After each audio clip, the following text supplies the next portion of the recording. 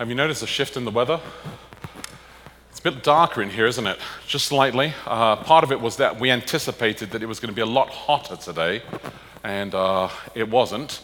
And so it's the clouds, and that's what causes the darkness inside here, just in case somebody wondered that we afflict something. So just FYI, we can't control the clouds. We have tried, but we failed miserably.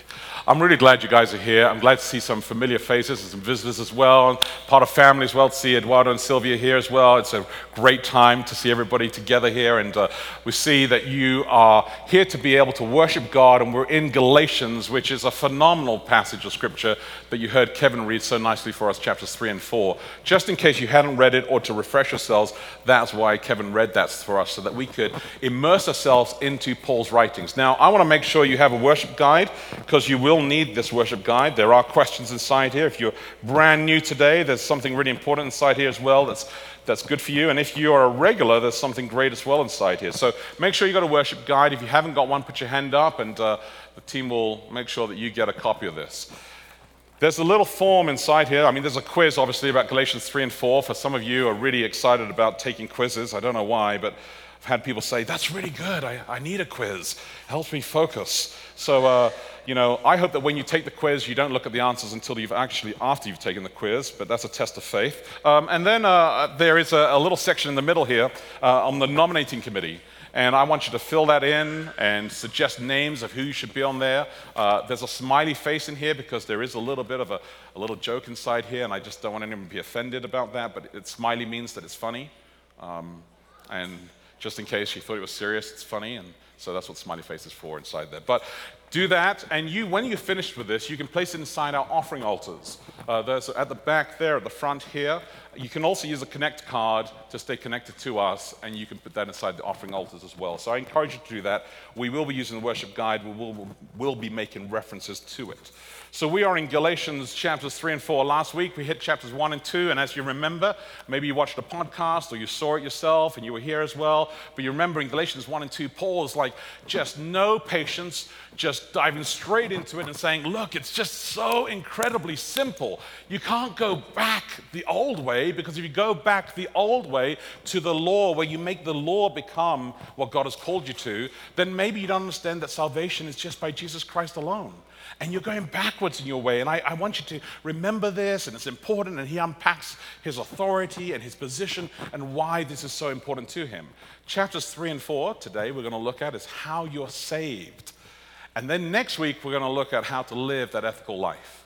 So we're going to get into the real pragmatics of it, the deep and difficult things of what it means to be ethically following God today. That will be next week's with chapters 4 and 5 and 6. And so here's the question. You're probably saying to yourself, I don't know, Pastor, really? A whole sermon on salvation? I know I'm saved. Let me just check this. How many of you believe that you're saved? Just put your hand up. Saved? Some of you are like, I don't know. How many of you believe that you are saved tomorrow? Ooh, they're like, I don't know, man. There's something could happen tonight. I don't know. It's interesting, isn't it? We're saved right now at this very moment at 10:14, but tomorrow or 10:15, I don't know, maybe a refresher on salvation wouldn't be a bad thing after all, just to make sure that everybody's kind of settled inside this. It'd be the equivalent in some ways of saying to grandmothers, I think you should take a birthing class. That's what you say to grandmothers, right? Or it'd be the equivalent of saying to somebody who's teaching, doing his PhD in mathematics, I think you should take English 101. Or maybe somebody who is designing the future of cars and saying, I need you to work on a carburetor and understand how the fuel mixture goes inside there. You would say those are not really relevant classes. Those are really not important refreshers. Unless, of course, as grandmothers, you realize that in the last 10,000 years, things have changed. Not the birth, but the support, the medicine, the methods, the locations. And so maybe a refresher would help you in the information that you pass on to people, to other women, and don't scare the life out of them. I'm just saying. Maybe if you're a PhD student in mathematics, you realize that an English 101 class wouldn't be a bad idea, because I have to articulate what my mathematical theory is and put words to it and write it out. Maybe somebody understanding how to make cars run on electricity will say, well, the carburetor and the basic elements of how to mix the air and the fuel together, that science is important to remember when I'm making power take place with electricity as well. And so the refresher maybe doesn't actually hurt us that much. And I think that the refresher is actually really good when it comes to salvation, because so much has changed in our world. I mean, if I asked you where it is in the Bible that you know that you're saved, some of you may go to Romans or to John or find a single verse, but the whole Bible, where is it inside there? If I asked you, when you ask God, am I forgiven? And God says that you're forgiven, why is it that you ask him again, am I forgiven? Why have you not accepted that forgiveness and moved on with your life in that kind of direction inside there? I mean, if you say to yourself, hey, I have found Jesus for myself, then let me ask you this. How many people in your life have you brought to a place where they could discover Jesus themselves? That's a question. And so maybe a refresher doesn't hurt us at all. This week, in the Elders Board on Tuesday night, I presented an idea towards the end of the board called Be One and Bring One. Be One and Bring One. You'll see it up on the screens as well. Be One, Bring One. Be one. We've got to be a follower of Jesus. And this is the challenge I was laying down to the elders. I was saying, we've got to be followers of Jesus. We've got to be engaged with the resources we have to bring our tithes and our offerings to the community. We do. And I just want to thank you for this year. It has been a phenomenal year of you guys giving. I don't know if you realize this. We have a pretty large budget at the church here of $300-something thousand inside there. On top of that, this church helped to reduce the deficit at Vista Ridge School from the 100,000 down to 0 on that particular thing. You guys did that. You made pledges for our new pastor, young adult pastor to come here, who's going to take over discipleship, Jessica, $43,000. You made pledges for another $30,000, $40,000 to help with scholarships so that kids, if they want to go to Vista Ridge, can do that. That's a lot of money you've been giving to help the mission of the local church, much more than the previous years. And I really do appreciate that. And I know that in this month, May and June, by the end of June, when we get to our final budget crunch line there, we're going to be looking at the budget and saying, what are we short of to finish this year off? And right now, we're short of $6,000.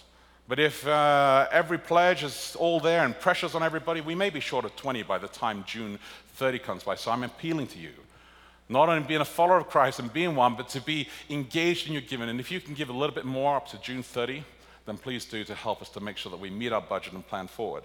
You need to be engaged in your community. And I was saying this to the elders, that we need to be engaged in our community. To be one is to be engaged with it. To bring one means that we need to bring one to Jesus. Everybody needs to be able to bring one to Jesus. You need to bring yourself to Jesus and say, Jesus, I need you to save me. You need to bring your family to Jesus. You need to bring your community to Jesus.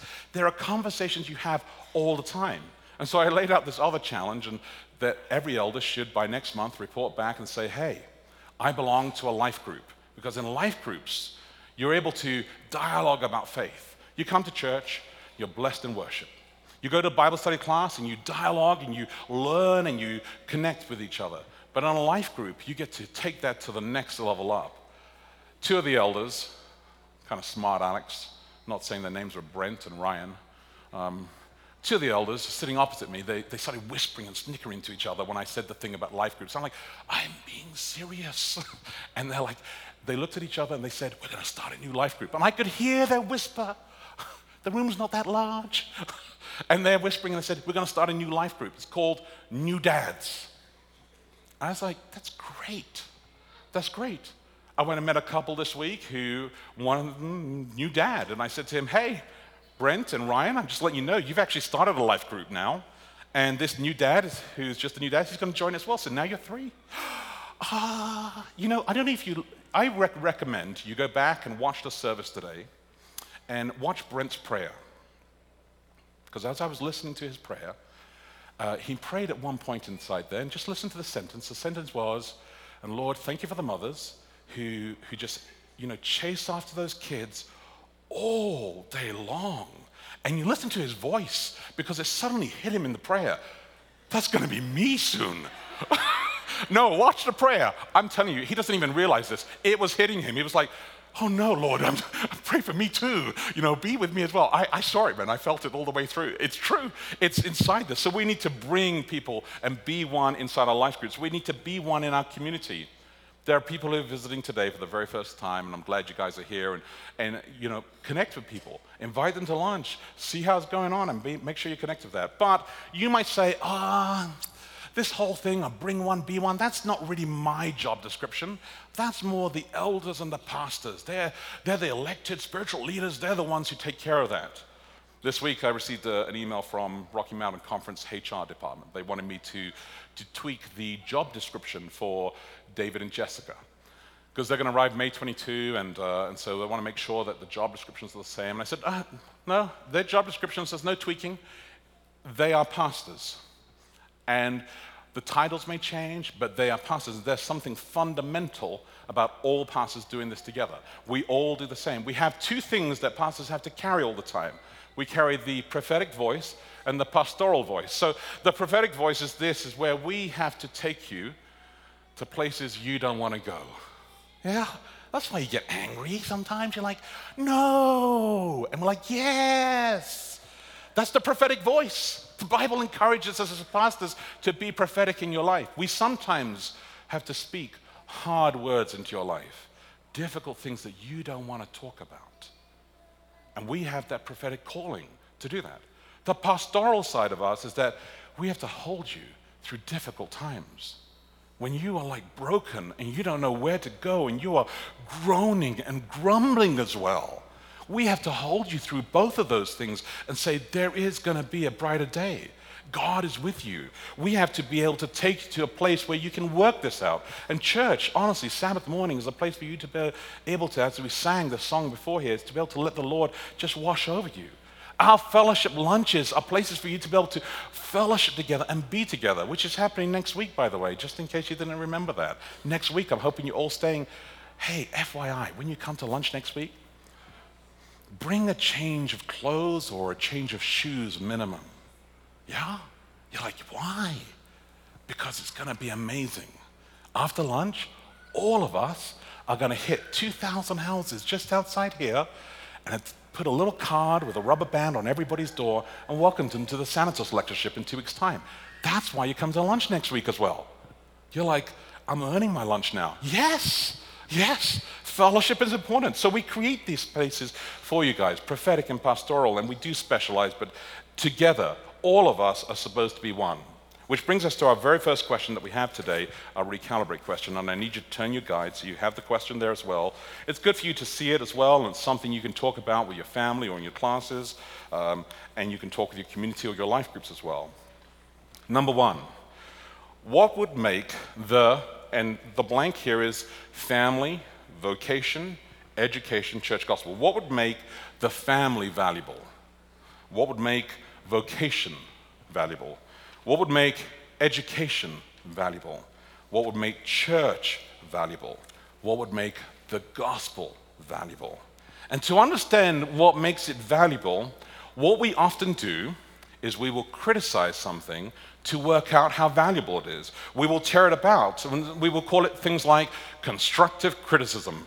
Everybody loves constructive criticism.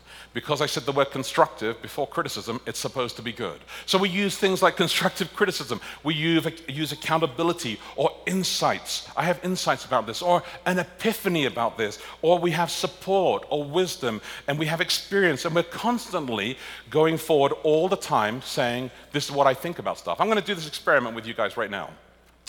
In the middle, right where Danny and Jared are right now, and Brittany and Matthew are right now, you guys will have to decide which side you're going to be on, because the church is split right down here.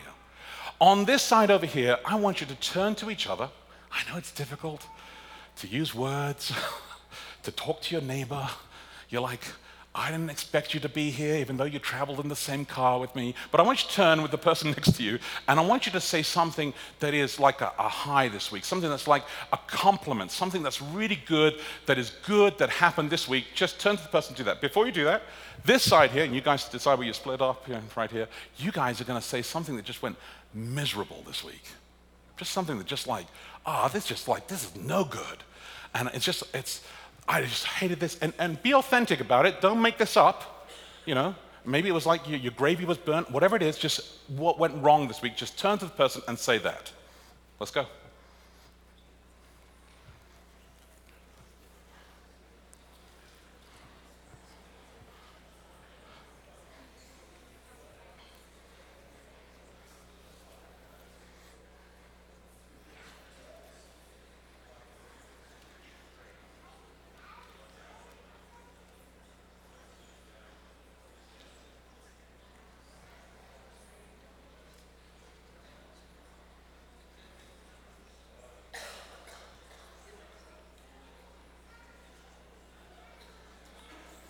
All right, this side here, you're getting a little bit too comfortable. Let's slow down. That's good. That's good. All right. When you're thinking to yourself now, next time I come to church, which side would you prefer to sit on?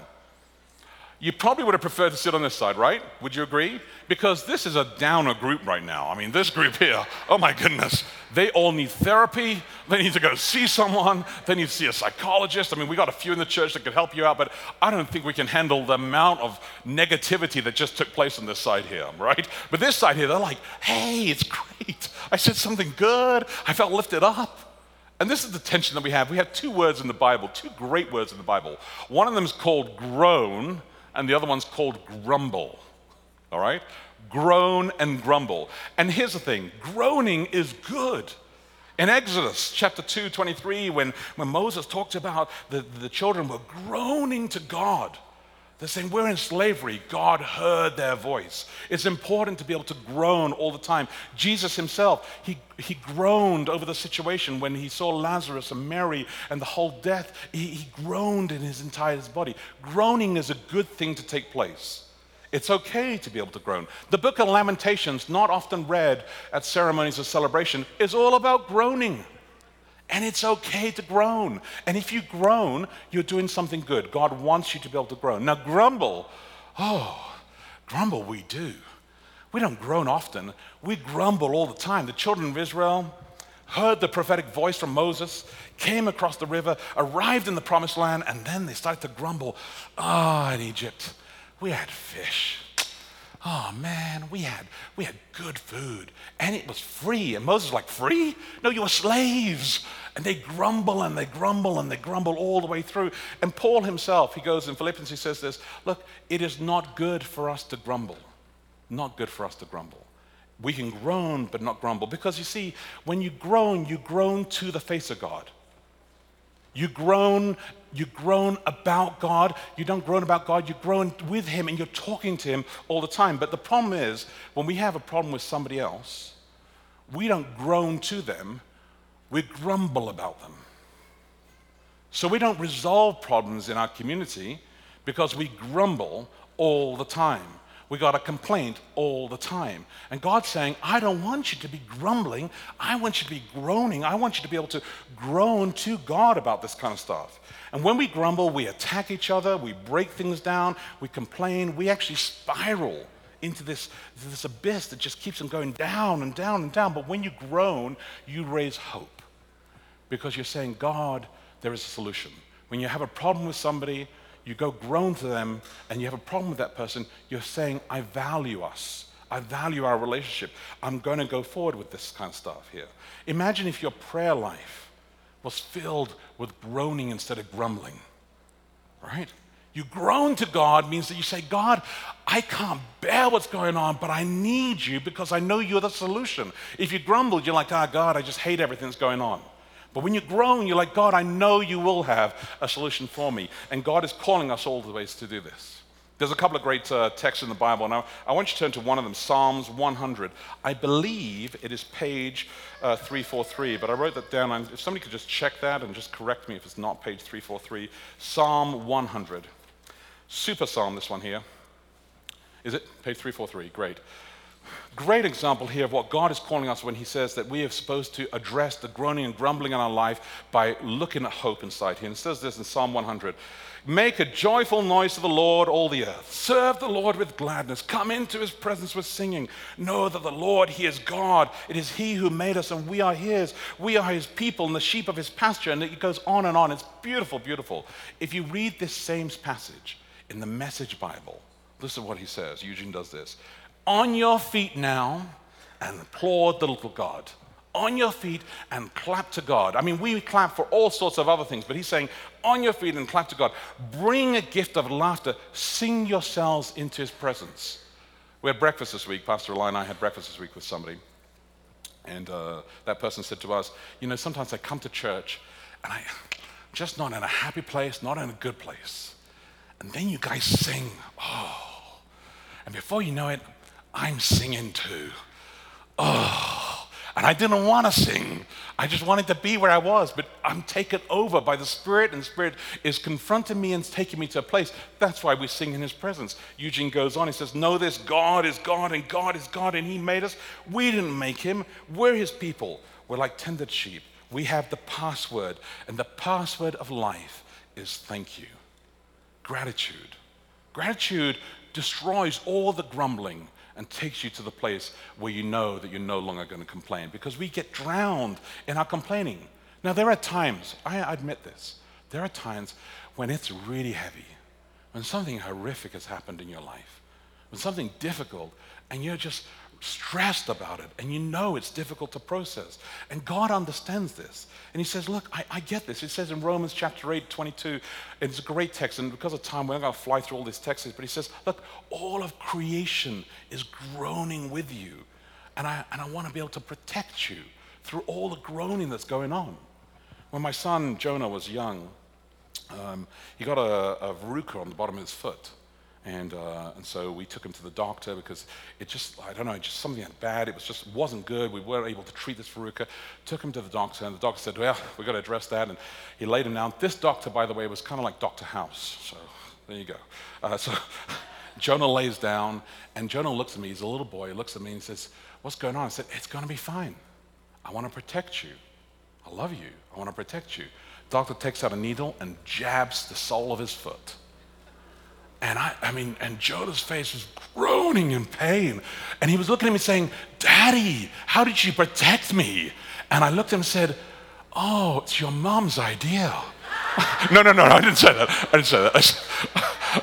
I was with him. I did not say that. I was with him.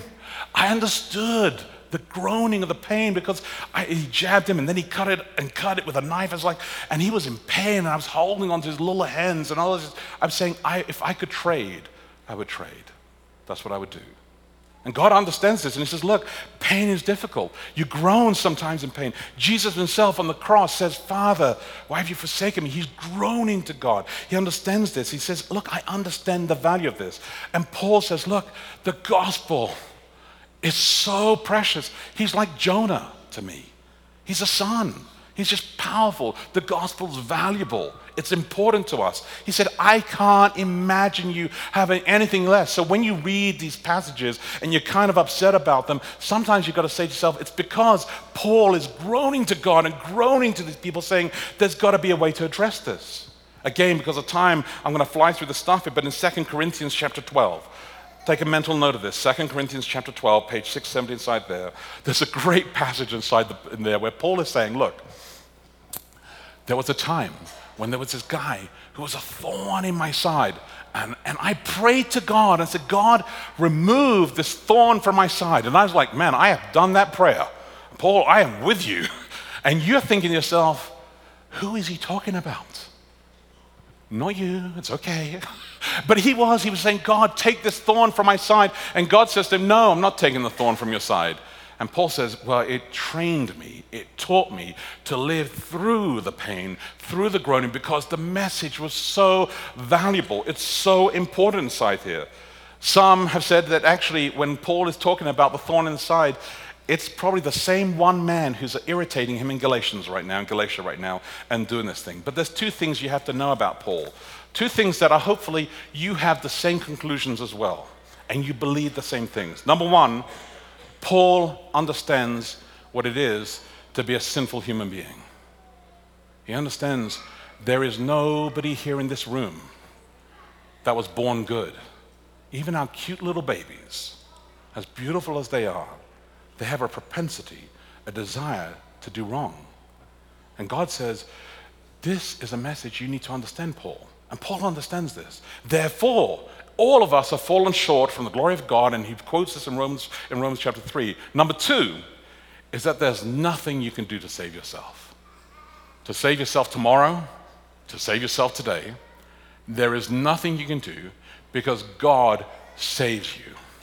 That's how it works. You accept the gift. He is the one who saves you inside there. So the question number 2 inside your recalibrate question inside here is this. How does Paul bring this incredible passion he has, this incredible value he has for the gospel to the Galatians? And how would he bring it today? Well, you read in Galatians chapter 3, verse 1, and I want you to turn with me there, page 672. We're going to fly through 3, 4 real quick here, but it's pretty powerful stuff. He opens up with beautiful, beautiful, endearing terms. Galatians chapter 3, verse 1. This is what he says. Are you ready? Breathe in. Oh, foolish Galatians, who has bewitched you? Can you tell? He loves them. I know. The word foolish, by the way, is not the Greek word moros, which is where we get moron from, that has no mental capacity to make decisions. It's this other Greek word that actually implies they were very smart, they were just not using their brains. You know, the way parents feel about their teenagers all the time. Right, Joshua?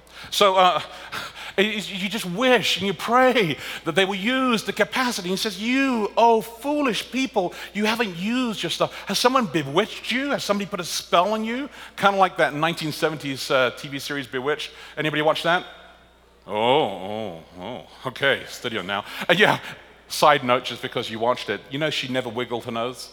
She didn't know how to wiggle her nose. She just moved her mouth and the camera moved the nose. Just FYI. Okay, so it's like you've been bewitched. You've had a spell put on you. You're blind. You don't see something so basic, so simple that God is the one. And so he goes through this stuff. He says it's straightforward.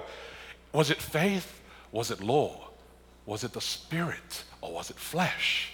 He says, is it circumcision, literally? Was that what saved you? Was it the law that saved you? Or was it the Spirit? Do you remember when I met with you? He talks about them. He says, I sat down with you in chapter 3, verse 6. I mentioned Abraham. I told you about the promises from Genesis. I reminded you of your Exodus journey and all the beauty that's taking place inside here. You're still in exile. You still don't understand that the Messiah has come and it's not good enough. And they wouldn't accept Jesus, right? Because for them, the prophecy of Daniel chapter 9, the 490 years, that points, and we'll look at this in the fall, so be prepared for that, but in Daniel chapter 9, the 490 years points you specifically to the time that Jesus would die on the cross, specifically to his ministry.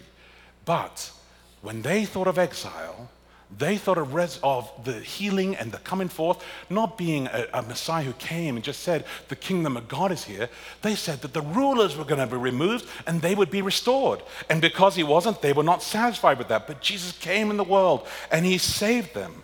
Verses 15 and 18 down here, as it continues through the story here, he says to them, look, I want you to just catch this. And maybe you heard it when Kevin read the scripture. He says, he's quoting Genesis. He says, you guys were not just an offering, you were offerings. There's this beautiful, not just an offspring taking place here, but the offspring. He's not saying it's a plural of offsprings. There's one, and that one is the Messiah. Jesus, the one who fulfills the promises here. So by the time you get to verse 19, the people are thinking to themselves, as Paul recognizes this, he says, well, you're probably thinking to yourself, why the law? Why the law? That's what it says in verse 19. Why the law? Why would I even have the law? You got it through Moses. He was an intermediary. He came and delivered this law to you. Why this? And many people, and maybe you've heard this as well, will look at the First Testament and will say, that was the period of the law. And then they look at the Second Testament, that is the period of grace, right? They imply that everybody lived by the law, and then Jesus came along and poof, it was over here. Some people may even say that there's just a progressive nature to God. That God started off really small, kind of clouded there, and then as time goes on, he reveals more and more until you get over here. Wow, powerful picture of God. But that's not how it works in the Bible. The Bible has these powerful stories where God just interjects into humanity.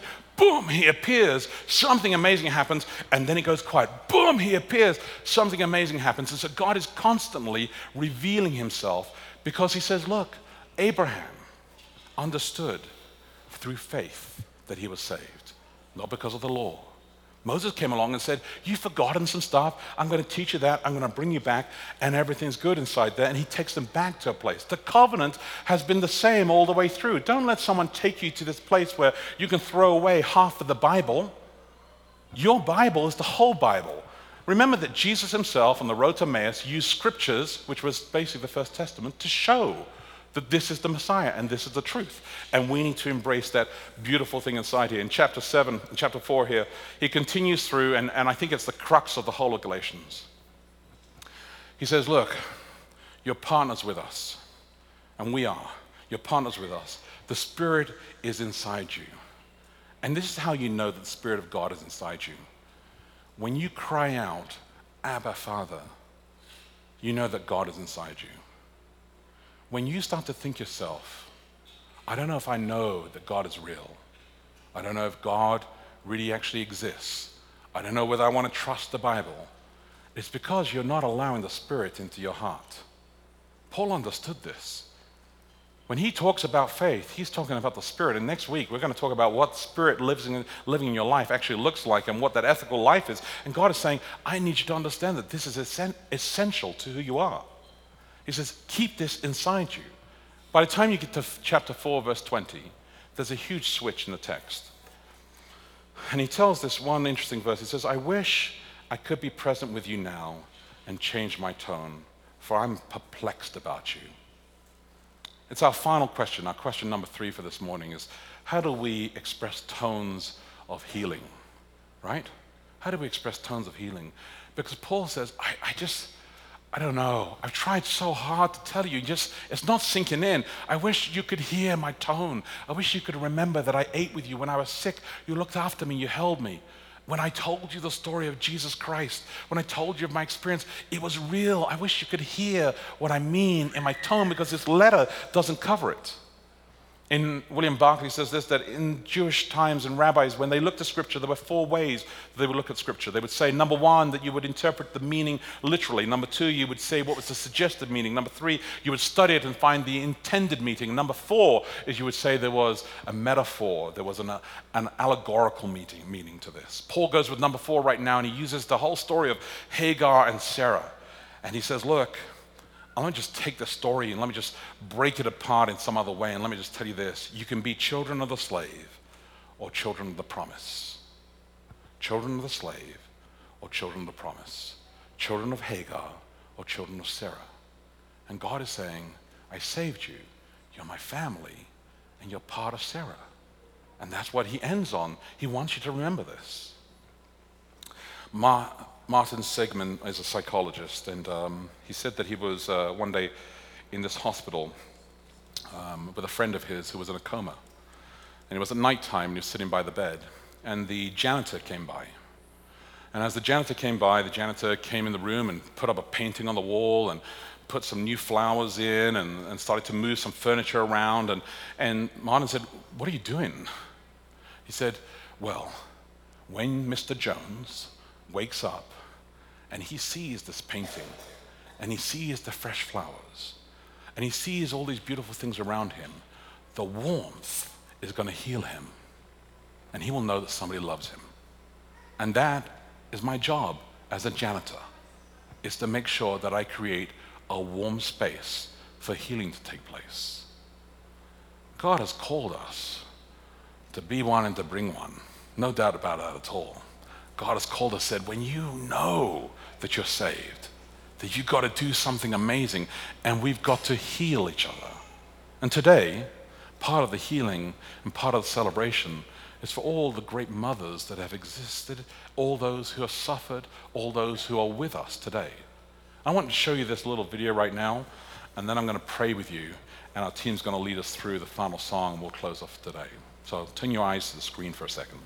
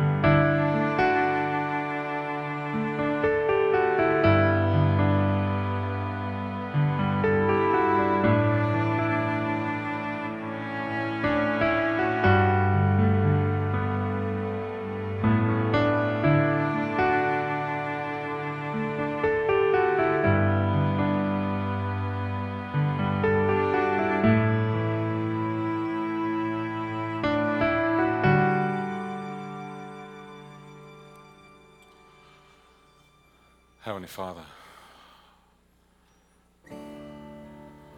it's in Christ alone that we hold through all the pain that we go through in our lives. We think of mothers that have lost children and fathers as well. The loss of life, no matter what stage of life that was, it's still a loss. God, it's in your hands. We think of the privilege that we have to be parents, to actually have children, whether we have adopted them like you adopt us, whether we have fostered them like you care for us when we're thinking through it. Although we had them, Lord, we have a privilege. At times it's difficult and we may even groan or sometimes grumble. We ask God that you turn that in away from us. May our grumbling turn into groaning, and may our praise be lifted up, because we know that you will pull us through this. Whatever privilege we have, God, may we live that privilege with the gospel assurance that we are saved and so can someone else. May that be so valuable, so important, that we never miss one moment, one conversation, one handshake, one moment to be able to share that this is the Jesus of my life. We ask this through your Son's precious name.